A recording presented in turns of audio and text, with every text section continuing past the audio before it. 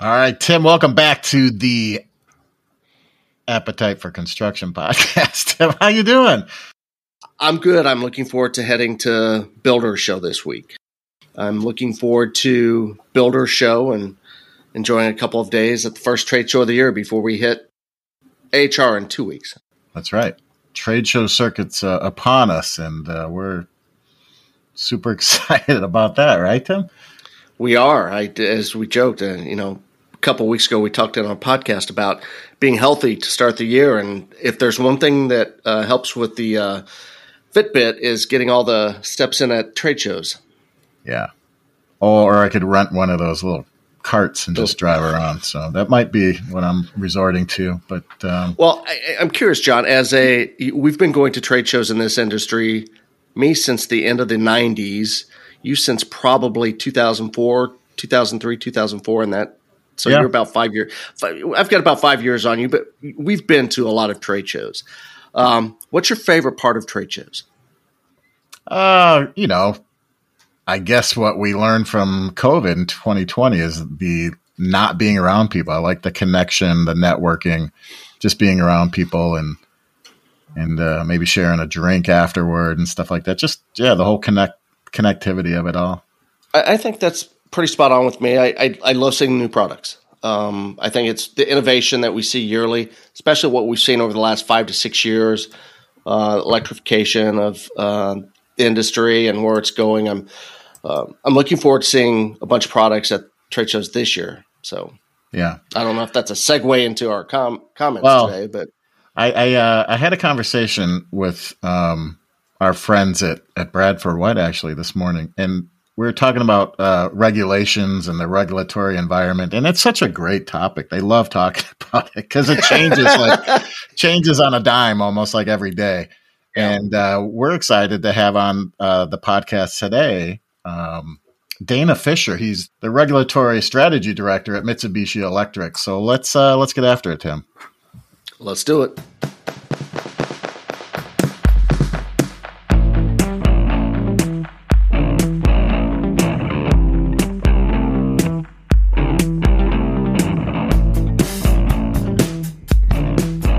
Dana Fisher, how you doing? Thanks for joining us. Dana. Hey, John. Hi, Tim. Really great to be on board. Really excited to be here today. Thanks for sticking around. I think that was the longest intro we've ever done with a guest. Well, I'll tell you, you guys are talking about trade shows. I've been to a lot of trade shows. I think I started going to HVAC and solar and trade shows back around that same time period. And I got to agree with you, man. Going and seeing all the new innovation every year, it's like being a kid in a candy store. Yeah, it really is.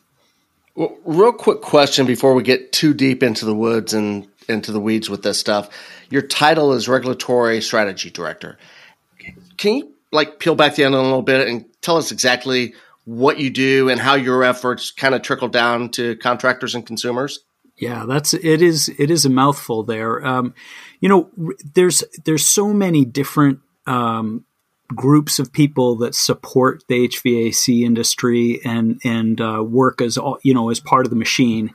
And one part of it is this whole realm of regulatory work. And it just about every major manufacturer has folks that are monitoring the regulatory agencies, and whether you're talking about DOE's actions or EPA or being on committees with ASHRAE and AHRI, seeing what's going on with CEE. So just watching everything that's going on around the country in these different venues that have something to do with HVAC, and not only monitoring it so that we can inform the people that use our products every day, but also so that we can kind of interject and have some input on what ends up in these rules that impacts everybody. So, and a lot of it is 3, 4, 5, 6 years out. So it's really far reaching into the future. And then at the same time, keeping an eye on the timelines that are coming right up now to make sure that, our products are ready for it and that we've got the training materials all geared up and ready to go for all the contractors so that it's not totally overwhelming to understand the kind of changes that are going on in the marketplace right now. So it takes a village. Yeah, to piggyback on that real quick. You mentioned working with some of the different associations. How closely do you work with them? Are you guys pretty dependent on each other, or do you work a lot independently and then try to work together at the end? I mean, I'm curious that connection. How do you work with them? Yeah, it's it's a pretty tight community actually of the people from all the different manufacturers. I mean, obviously we're all kind of interested in our own, objectives, but I mean, like everybody does work together to kind of, carry this this endeavor of making helping to make better choices for new technologies coming down the road. So there's a lot of the collaboration happens in committee meetings. That's really a substantial portion of it. But there are a lot of times where, you might have a question that is kind of like pertinent to your own products. And so you really have to reach out to the different agencies directly to just make sure you're understanding the interpretation right, so you can communicate that through production planning. So it's coordinating that effort with everybody in your department that's watching all these different things happening, because it's more than just a couple of people can do. For the people looking from the outside, I always get this view that there are regulations just for the sake of regulations. Let's just go through the motions, and it seems like there's more and more. And then there are regulations that are for the betterment of society and for the sustainability of the planet. And this may be a dumb question, but are you for more regulations? How do you balance that?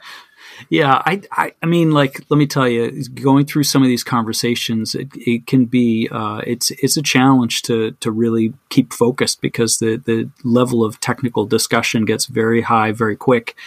But like, for example, some of the regulations that are being talked about right now and are kind of like getting in the approval stage have to do with the next phases of refrigerants that are coming down the road in 2025 and 2026. And, these refrigerants that are coming on board have, lower global warming potential. But they also come with a low level of flammability. And so, a lot of the conversation in these committees and, at the different levels are to try and make sure that we're putting, regulations in place, guidance around, appropriate application and what the equipment has to be able to do and sense and how it senses and how quickly it senses, so that we can ensure safety, and do it in a way that can be accomplished by the contractors in the field and also by industry. So, and it's like, that's just one example. There's a ton of them. But it really, it's not so much like regulation to try and, make it impossible to do these things, even if it seems daunting. It's more to ensure, the end user's safety. I gotcha. So the Inflation Reduction Act of 2022, IRA, Is it IRA or IRA? Yeah. No, if you're in Washington, they call it IRA, but everywhere else, I think they call it IRA for sure. Because you know what they say about IRA? It's a new federal law and offers unprecedented opportunities to potentially save money on qualified heat pumps and home energy improvement projects with tax credits and rebates. Can you kind of share that? That 10,000-foot view of Miss Ira? Yeah, the bill passed. It was slated to be go through Congress, a little over a year ago, and then it didn't happen, and nobody thought it was going to happen, and then it kind of popped up out of the weeds and occurred this past fall and kind of surprised everybody. So it's been a little bit of a mad scramble to get our heads wrapped around it and make sure we're in compliance with the different criteria throughout it. But in essence, for those of us in the HVAC industry, there's really only a couple of ways that it impacts us. There's a couple of parts of it. And some of them are rebates that go through state energy programs. So the funds have to flow, that have been allocated, some couple of $1 billion flow through the different state energy offices all around the country. And then they have to stand up rebate programs that would go to consumers through contractors for installation of the various technologies that are improved, including heat pumps. And that's going to take some time.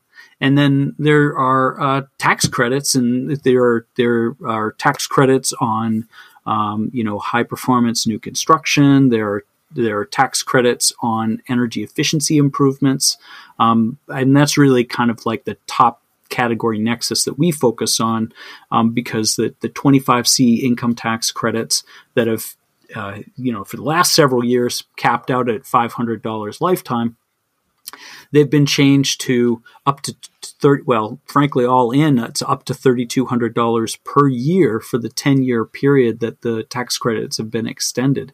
And that starts for all eligible installations occurring as of this week. So starting January 1st, 2023.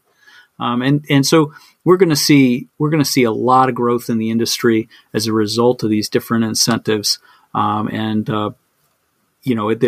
There are strings attached to them. You have to have qualifying equipment, and the standards have gotten, are pretty high. They're pretty rigorous standards. So you got to install something pretty decent in order to receive any of those the tax credits or the rebates that are coming down the line. So it's been my, Tim, real quick. It's been my experience when I talk to contractors. It's like, it's not really something I need to know. It's the manufacturers need to know this. When it affects me directly, I'll know about it, but I'm not going to really worry.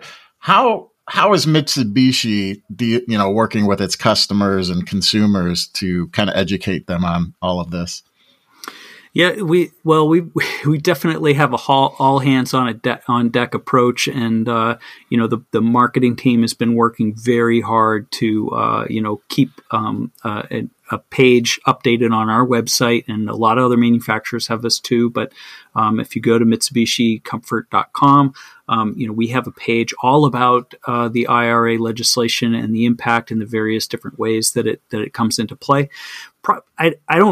I don't think that contractors are wrong to kind of think, well, geez, I should wait and see what comes along and see how it impacts me. And there are parts of it that are still sort of, we'll see how they develop and where they come. It could be, as much as another, several months, if not a year, before we truly see the impact. But as of today, here in January, the big news is really these 25C tax credits. This is something that anybody that installs HVAC equipment should be paying close attention to, because it can give consumers, their clients, 30% off of a project, an eligible project, up to $2,000. And they can have that they can receive that tax credit when they file tax credits for anything installed during the course of this calendar year.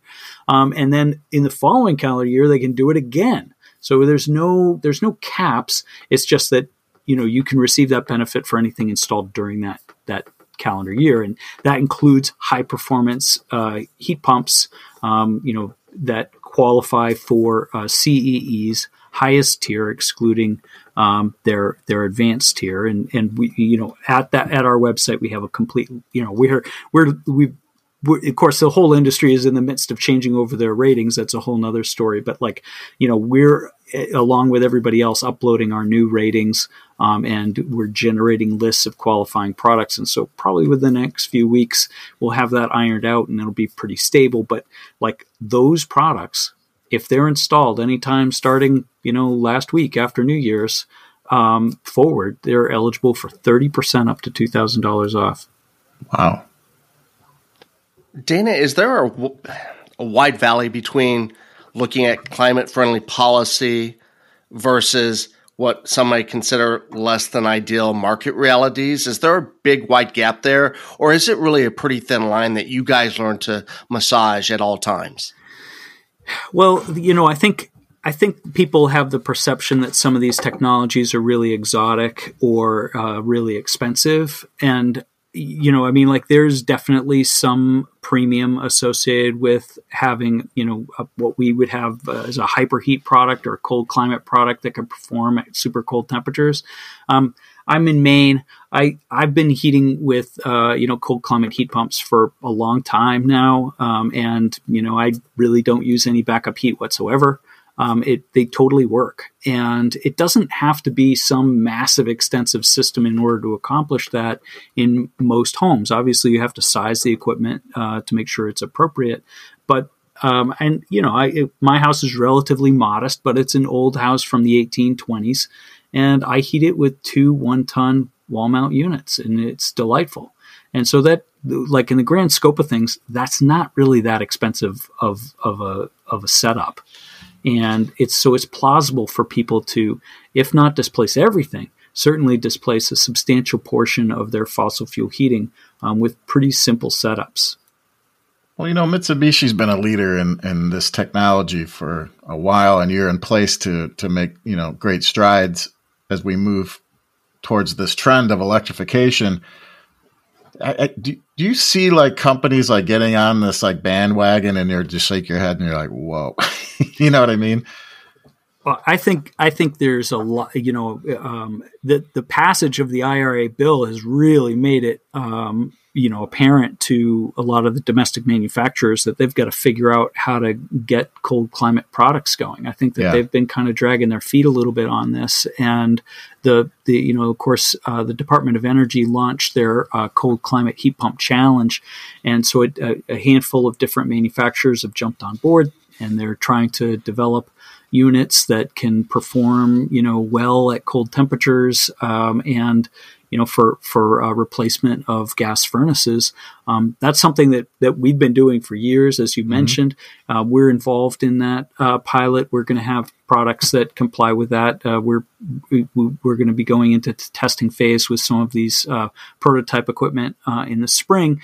But frankly, today you could get an air handler with one of our systems that performs down to negative 13 degrees Fahrenheit and below, and they've been in play for a number of years. So that technology is here, and others in the marketplace are scrambling to develop equivalent systems. So the competition, the race is on, and our objective, Mitsubishi's objective, is really to remain the innovator in the field and have the top-notch, reliable equipment that is great for consumers, but really limits the callbacks that anybody would kind of like want to avoid. Dana, I was going to ask about, John mentioned electrification. Is electrical service upgrades part of IRA? And as part of that, is it necessary to upgrade a home before getting heat pumps installed when it comes to the electrical? Yeah. So there are incentives, both tax credits and potentially rebates for electrical upgrades. Within the 25C tax credits that are live right now, you can get 30% up to $600 for improvements made for upgrading the wiring or changing out the panel. So that you sort of cap out when you hit $2,000 of improvement on a panel. But that would be in addition to the 30% up to $2,000 that you could get for the heat pump. Those are kind of in separate categories of the credit. And so occasionally, it really depends. If somebody leaps into electrification and they're, they're getting an electric car and they're converting their gas stove over to electric and maybe their gas dryer over to electric, and they're also putting in heat pumps, they may get into a circumstance with an older panel, like a 100 amp panel, where it might be pretty packed. And so that may be a situation where they would have to consider upgrading to maybe like a 200 amp panel or something along those lines. But if they're really only making the changes in HVAC and they're going to heat their home completely with HVAC, it really, it's sort of something they'd have to have assessed with their electrician, but not necessarily. There doesn't necessarily have to be a change in the equipment. I think during peak events, when it's really, really crazy cold, below 5 degrees or below 0 degrees Fahrenheit, and, the heat pumps are really working hard, a 2-ton system, kind of like I have in my house, I'm using, during those peak events, I top out at around 3,000 watts. 3,200 watts. And I know of like a 3.5-ton system, almost twice as much, that tops out at around 6,000 watts during those peak events. So it's not an extraordinary amount of electricity relative to, electric stoves or, heat pump water heaters or spas or any of the rest of it. So the burden by heat pumps these high performance cold climate heat pumps is not so great that people have to make massive changes, or that the transformers on the street have to be upgraded or anything like that. Well, that was kind of a lead into my next question. Is Tim, you know what I love about social media is you go on and you see how far right your friends are and how far left your friends are, or the people you call acquaintances on social media. But lately, you know, with this heat pump and electrification, you see the right people's, well, you know, the infrastructure cannot possibly support this new movement of electrification. What is your opinion about that? Well, I mean, I got a couple of different angles on that. I mean, like, one, of course, is that from the 1950s, you know, post World War II to 2000, the number of the percentage, the growth in the grid in the U.S. was about fivefold over that period of time. We don't have to go through that level of growth to accomplish what we need to. We've done it in the past. We can do it again. Secondly, when you look at any one of the ISOs, like ISO New England or ISO New York, or, you know, that manage these grids, we hear about California and Texas all the time in these, you know, big events.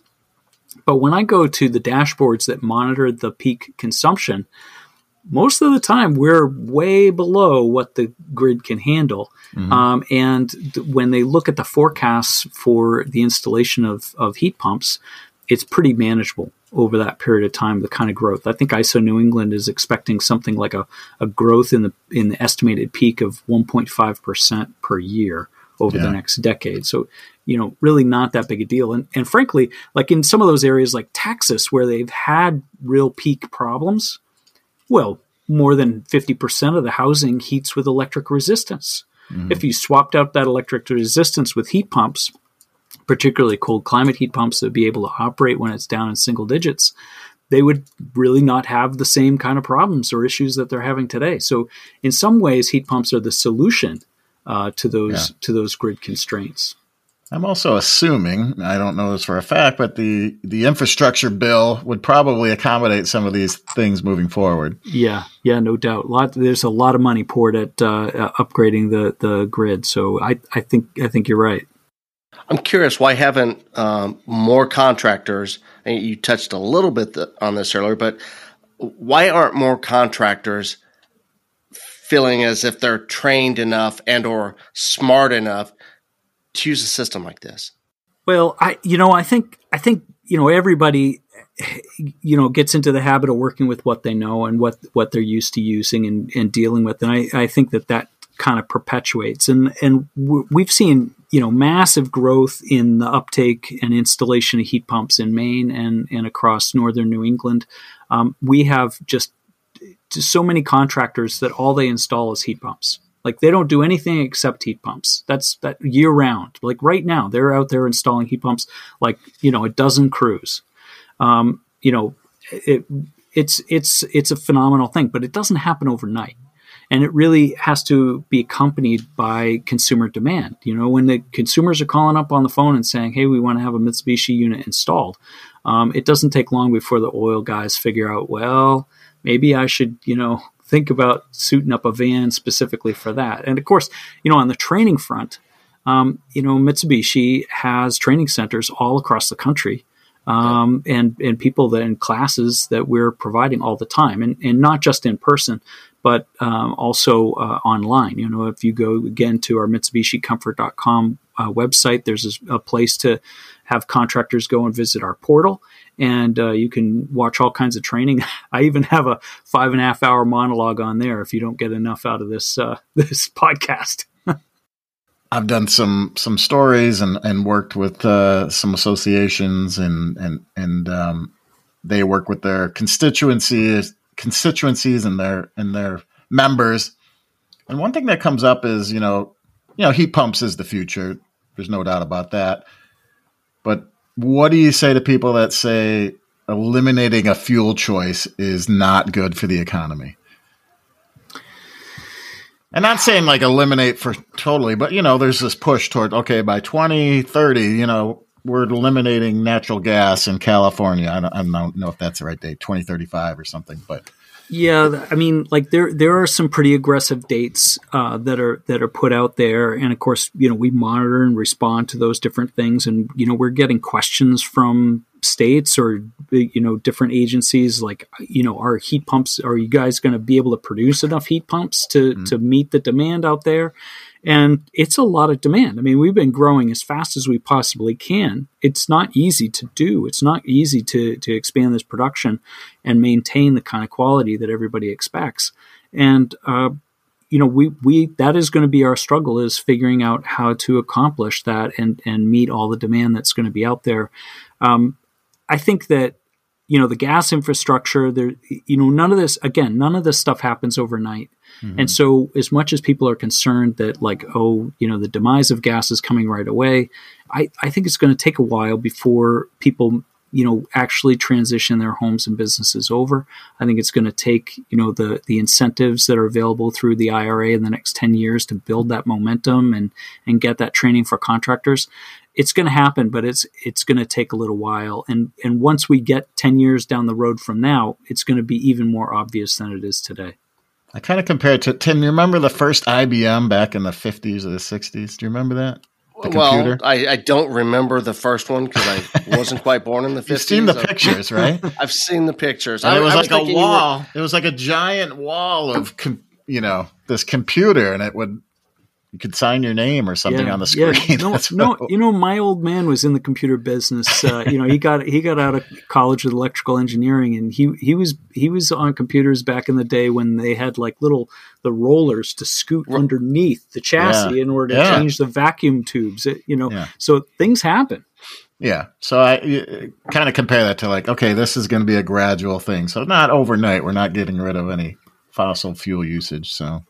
Yeah, but you look at the transition in coal. I mean, it's like people are hesitant about that too, but it's a question of economics. It's just way cheaper and more reliable to put in wind turbines now for capacity on the grid than it is to continue to operate a coal-fired plant. And so, it's these large entities that have owned coal for forever are realizing that it's just no longer a good investment to continue. And so that the coal plants continue to diminish and disappear and be replaced by other things. And the grid that's associated with those facilities is, oftentimes being reused for, their direct connection to the grid to, for renewables that are coming online. So, I think people are resourceful, and I think that the grid operators out there are, mindful of the future. They're keeping an eye on these things, and they wake up every morning thinking about how they can make sure that people receive electricity and the benefits of, and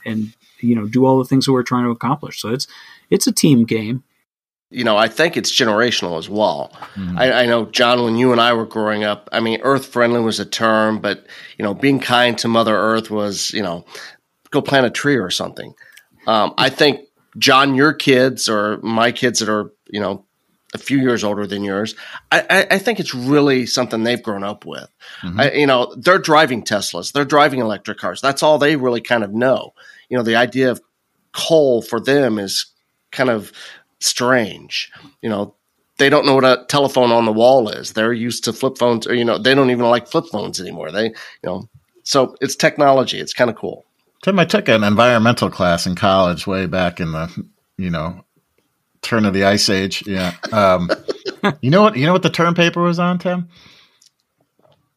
I do not. Acid rain. Acid rain. You remember that term? I do. I do. But I guess you won't be hearing about that with the advent and the installation of these heat pumps. You won't hear that anymore. Actually, you don't really hear about it anymore, but Dana, I'm curious, what do you like to do in your spare time? Do you have any spare time, or? I don't, especially lately, I have definitely not had a whole lot of spare time, but I have a little garden. I like to garden. I'm a big fan of little sailboats. I managed to make it out to Sebago, and I've got a 18-foot Hobie Cat from the 1980s that I keep together and try and fly a hull when I get a chance. It's kind of fun. So, hiking and camping and, Maine. Portland, Maine. I mean, it's things you do in Portland, Maine. It's things you do in Portland, Maine. Try and sneak up to the ski lift once in a while. No, but we joked you have some paintings behind you. We can see you on the screen here, and you took a a brush and you kind of Yeah. faked. But do you paint? Are those your paintings? Or? No, they're not my paintings, but Okay. I do like to give people a hard time, almost like I'm some sort of Bob Ross up here with my paintbrush. It's a fun time. Yeah. I wanted to ask, going back to the whole heat pump concept, but as Katie and Mike, they're not on the call here. They're just silent. But they know I used to work with a magazine called Net Zero Buildings, and it kind of folded. But the editor, Jim Crockett, you remember Jim Crockett, Tim? I remember Jim Crockett well. He was always adamant about district heating and cooling. And why aren't developers and builders concentrating on this more? Or are they?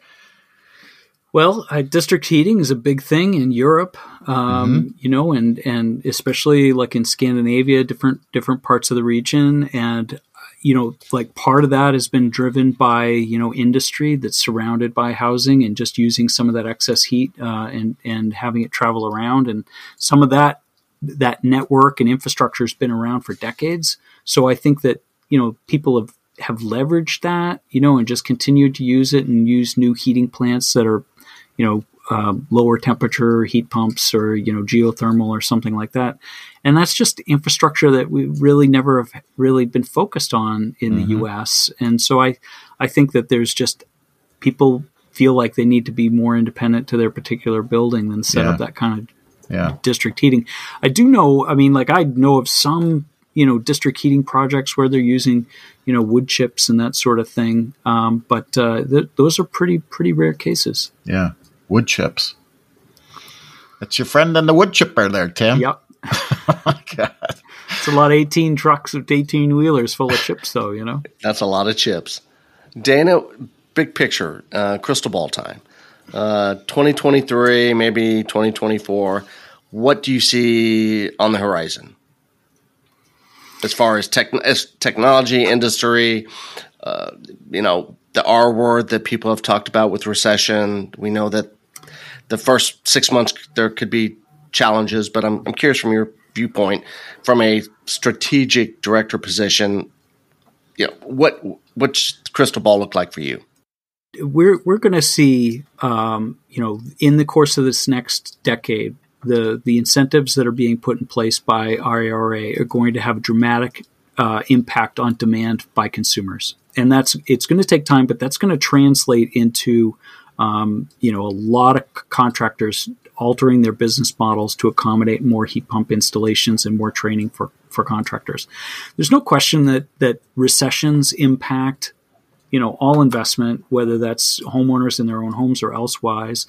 But I think that is not, even if we have a relatively modest period of recession, which I think it's going to be, if anything, pretty darn mild, at least from where I'm standing. And, I don't think that's going to impact HVAC nearly as much as it will some other sectors. So I think there's going to be a lot of growth there. In terms of the industry changes, though, this next step to A2L refrigerants that I, previously referred to, that's going to occur 2024, 2025 into 2026 for commercial applications. Residential's 2025, 2026 for commercial. But that's just the next step. We've got another refrigerant jump coming in 2029, and that's going to be substantially lower GWP, global warming potential refrigerants. And we might be getting into A3 refrigerants like propane, which are going to really require, additional safety measures and care and whatever in order to install those. And it may, drive a transition for heat pumps towards air to water. Like it could be, we could see a dramatic change in the way that we interact with heat pumps, just because we're trying to accommodate these restrictions on global warming potential.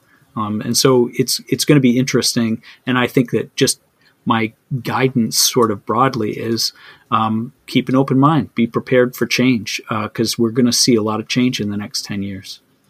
So you talk about change, you talk about these new initiatives, you talk about the regulatory environment, you talk about heat pump technology. Talk about the training that Mitsubishi offers, how they can get more educated and more trained on certain things, certain products. Yeah, so we have a fantastic training department and team members all across the country that teach contractors every single day at our training centers, and we work with our distribution partners, great companies that partner with us to provide training as well. Really, if anybody's out there and they're like, I want to figure this out, the first step is really to go to MitsubishiComfort.com and go to the contractor side and seek out the portal. Right on the portal, you set up an account. Quick turnaround. It's an easy interface to use. There's a massive library of online training that you can watch that is engaging and covers topics, everything from basics to, advanced controls to, even customer service. So there's a huge library there. And there's also a calendar that has all of the training schedules for all of our training centers across the entire country. So you can sign up right there on the on that website for training and get started. And so if you're just starting to figure it out and you own a company, check out those resources, consider taking a class yourself, and then you'll get a much better appreciation of which techs you want to send next to get in the door and figure it out. Part of Mitsubishi's secret sauce is our incredible support of contractors. We're totally focused on highest quality products and process and support. And so if you're looking for a product that is going to be pretty well bulletproof for your clients and keep them comfortable year round and provide a great value, check us out. No question. I was just going to say, I love a good secret sauce. That's right. Well, Dana, thanks so much for coming on. It's been a pleasure talking to you and getting edumacated, right, Tim? Edumacated on heat pumps. Yeah. No, it's been fun and some really good information here. So we look forward to seeing the team at AHR in a week or so. Yeah, no, I can't wait. You'll see me, walking around with big wide eyes. I just can't wait to check it all out. No doubt. Will you be in the booth or will you just be kind of scouting it out? I'll be in the booth. I'll be talking to people everywhere I go. I just can't help it. It's like heat pumps all the time. Like my family's like, oh my gosh, he's talking about heat pumps again. That's right. That's right. All right. Well, thank you so much for jumping on. We appreciate it. Yeah, super. Thanks, Thank Dana. you for having me on. Thanks, John. Bye, Tim.